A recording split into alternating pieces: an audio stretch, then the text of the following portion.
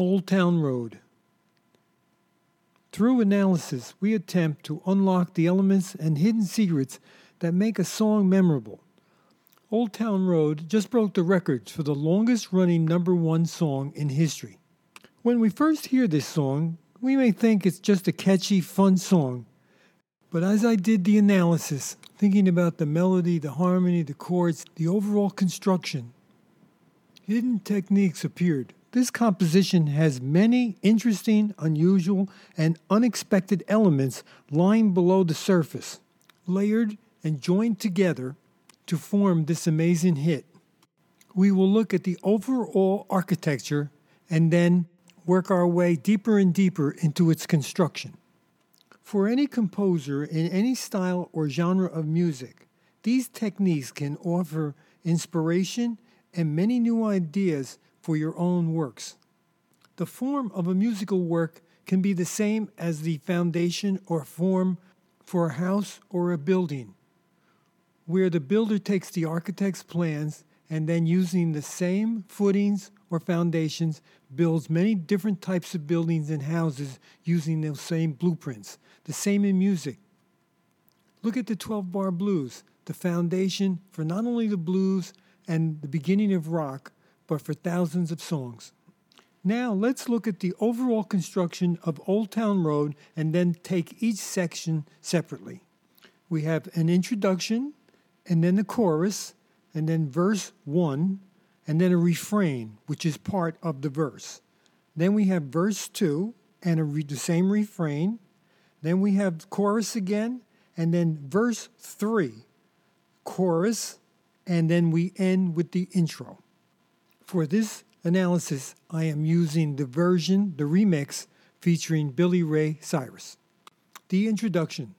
This introduction, as is the usual procedure, sets the tonality, tempo, meter, chord progression and rhythm, feel, and overall mood of the song. There are exceptions, of course. For example, see podcast 18, Under the Bridge. Our intro here features 4 chords, 1 measure each, in a repeating cycle, which is carried throughout the whole song. As we do the analysis, please follow along on the original recording, as I don't want to break any copyright laws, but as we go along, I will play examples.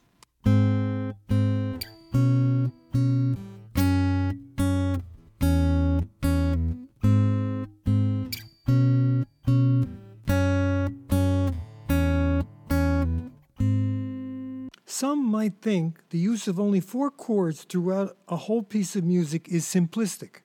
On the contrary, the use of a 4-chord cycle creates a hypnotic effect, drawing the listener in ever deeper and deeper. Think of Smells Like Teen Spirit. A 4-chord cycle heard throughout is the canvas on which one of the most influential songs in modern music history was layered and constructed upon. Its foundation. I always compare art and music in all my analysis, for I see and hear music as shifting colors, dark and light, and all the shades in between. Noticeable is the use of the key of B major for the melody and the chords. Here is the key of B major.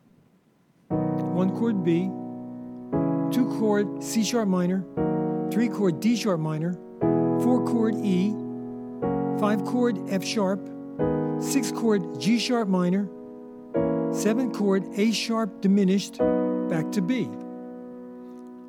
If you are not familiar with the chords in a key labeled with Roman numbers, no problem. You can Google it and get a free printout of all the keys with the numbering system. Briefly, they are used because in all 15 major keys, the functions of each chord is the same in all the keys. Like a family, these rolls, color, and pull are similar.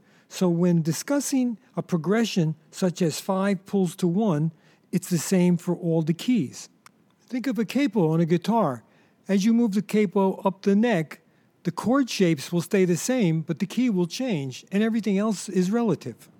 Now the chords in Old Town Road, as I played before, are G sharp, B, F sharp, and E sixth.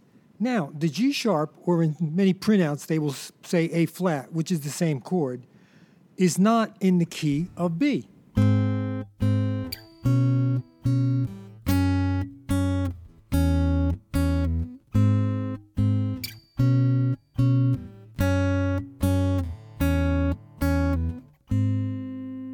Notice how the first chord is not in the key. Instead of G sharp minor, the sixth chord, it's the sixth chord, it's a major chord. This is a common practice to borrow chords from another key for variety and color. However, by placing the chord first, the listener expects the following chords to be related, and they are not. It is one thing to alter a chord for color or pull in the middle of a chord progression. For example, let's say in a blues, let's say in the key of B, the chords would be B, E, and F sharp. Now, many times they will play a B7, which is not in the key of B, but in the key of E, to pull to the E chord. That's called a secondary dominant. If you're interested in this subject, check out podcast number 22. However, in Old Town Road is put at the beginning. This is truly inventive. You might say, wait a minute, most people have no knowledge of keys, chord, movement. That is true, but since childhood we have heard our music and its tonal system is embedded in our mind. It is felt subconsciously, so that the inner musical mind senses changes of color, tension, and calm.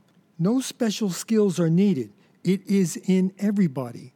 This is the reason people with no formal training, such as the Beatles, can write magnificent songs, or young children can sing harmony. In an interview I just saw, David Crosby said he was singing harmony as early as the age of 4.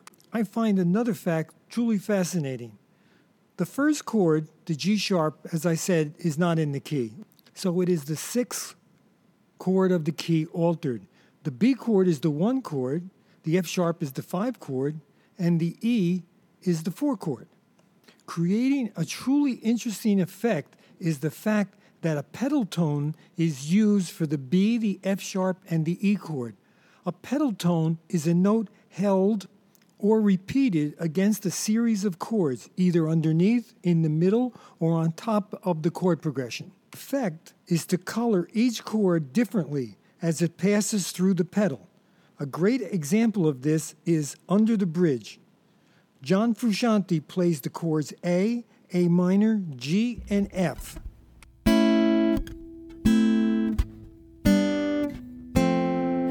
However, on top of each chord, he puts an E note, a pedal E. So with the first chord, the A, it's the 5th of the chord. For the A minor, it's also the 5th. But with the G chord, it's the 6th. And with the F, it becomes F major 7th. The pedal adds color and more expressiveness.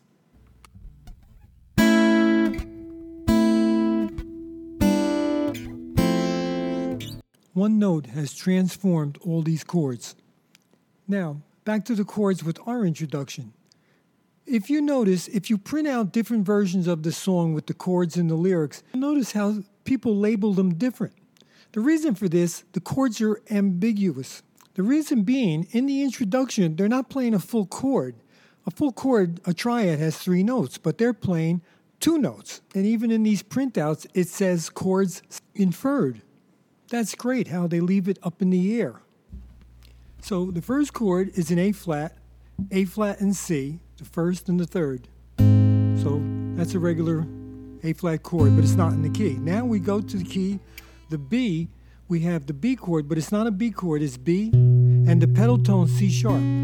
If it was a chord, full chord, we would call it B add 9. Now we go to the next chord, the F sharp, with the C sharp on top. So we keep the pedal C sharp, and that would be the 5th of the chord. That would be almost like a power chord if we were thinking of it that way. And then we go E with a C sharp on top, which could be labeled E 6th. So now let's listen again and listen for the pedal on top.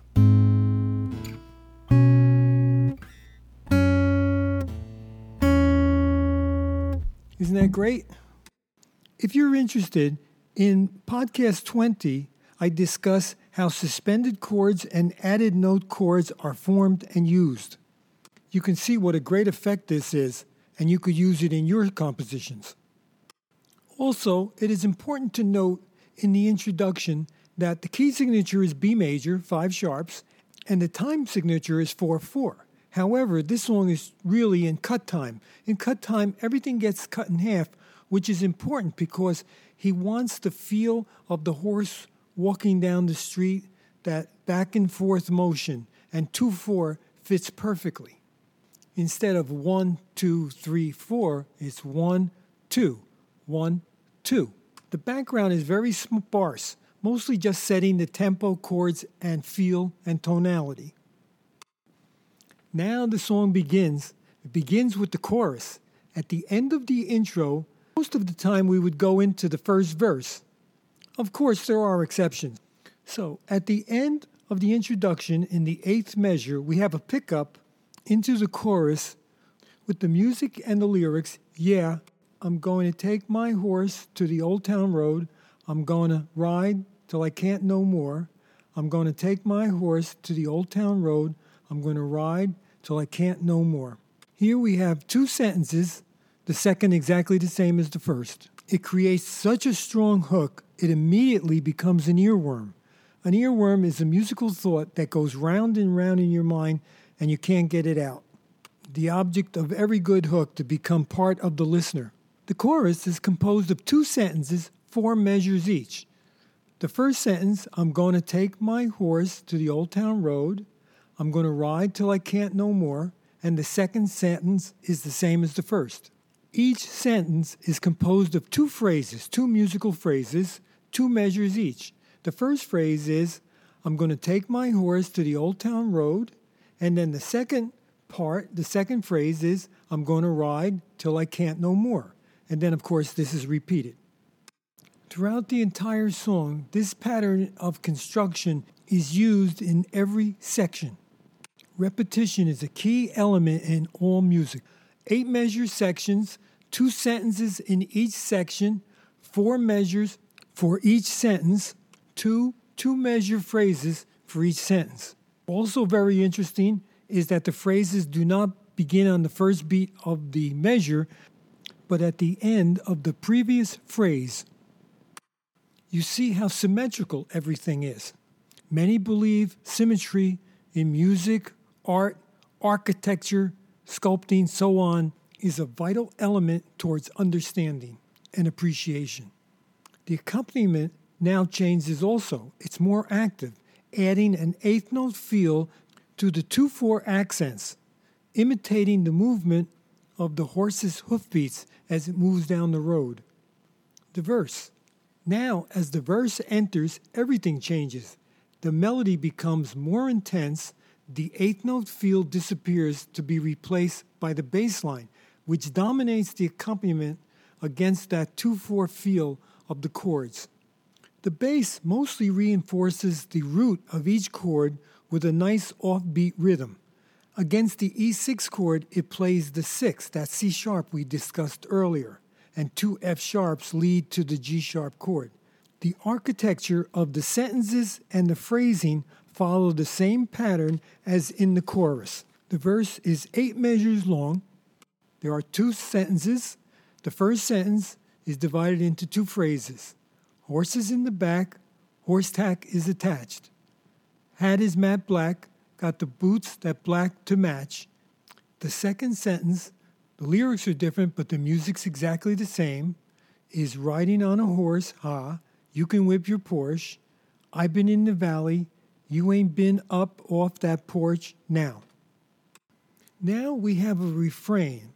In this instance, that's going to be part of the verse. The refrain usually used to mean the chorus. It's from the Latin word to repeat, so it's a repeated lines of music, such as a chorus. But it also could be used as part of a verse, repeated lines or a phrase, another hook, so to speak. That's exactly what we have here. Just a reminder, too, the same 4-chord cycle is throughout the whole song, each section.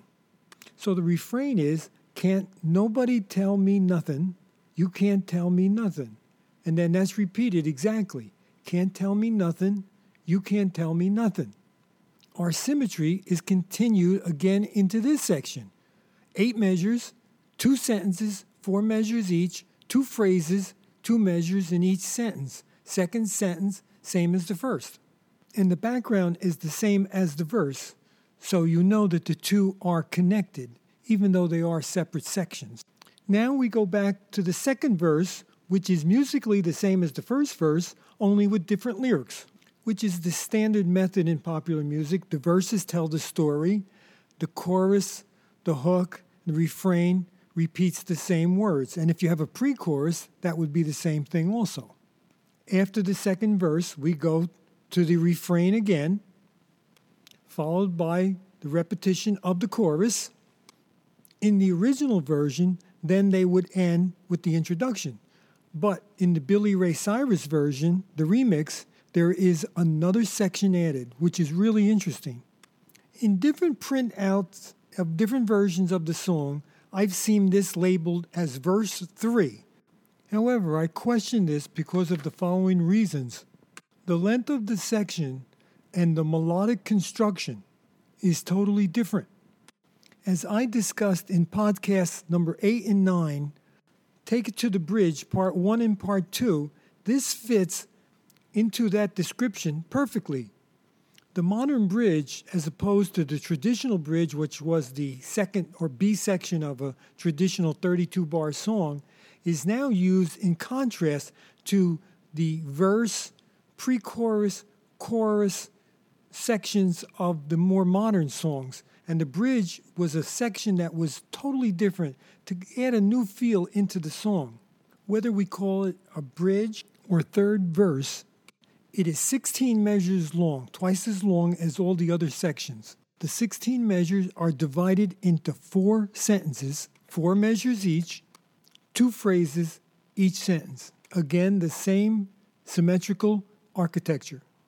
What I find truly interesting is that the first sentence uses the background of the introduction, the very sparse background. The second sentence uses the background of the chorus. And the third and fourth sentences use the background of the verse, using familiar material to reinforce this new section.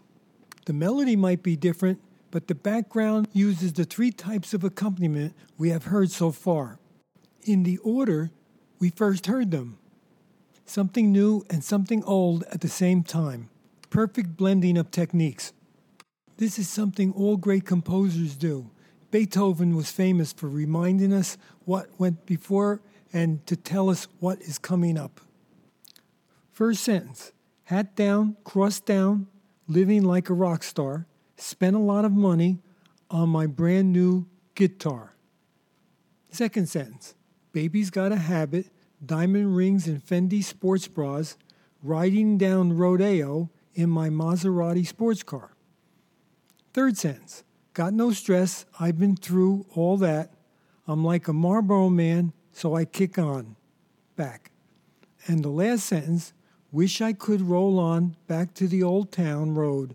I want to ride till I can't no more. This leads us back to the final chorus, but instead of repeating over and over as is done so often, it is played only once, and then the intro is used to slowly fade out. A beautiful touch to fade away like the end of those old Western movies, where they would ride off into the sunset. I hope I have shown that there is so much lying beneath the surface in this song, so many wonderful, interesting techniques. Some ambiguous, some very clear, as the use of symmetry and repetition. We have seen chord cycles, pedal tones, borrowed chords from other keys, the use of a refrain, added note chords, cut time, and so many more. I hope this analysis has been useful in understanding the construction of this song and maybe using these techniques in your works. Thank you so much, Joe.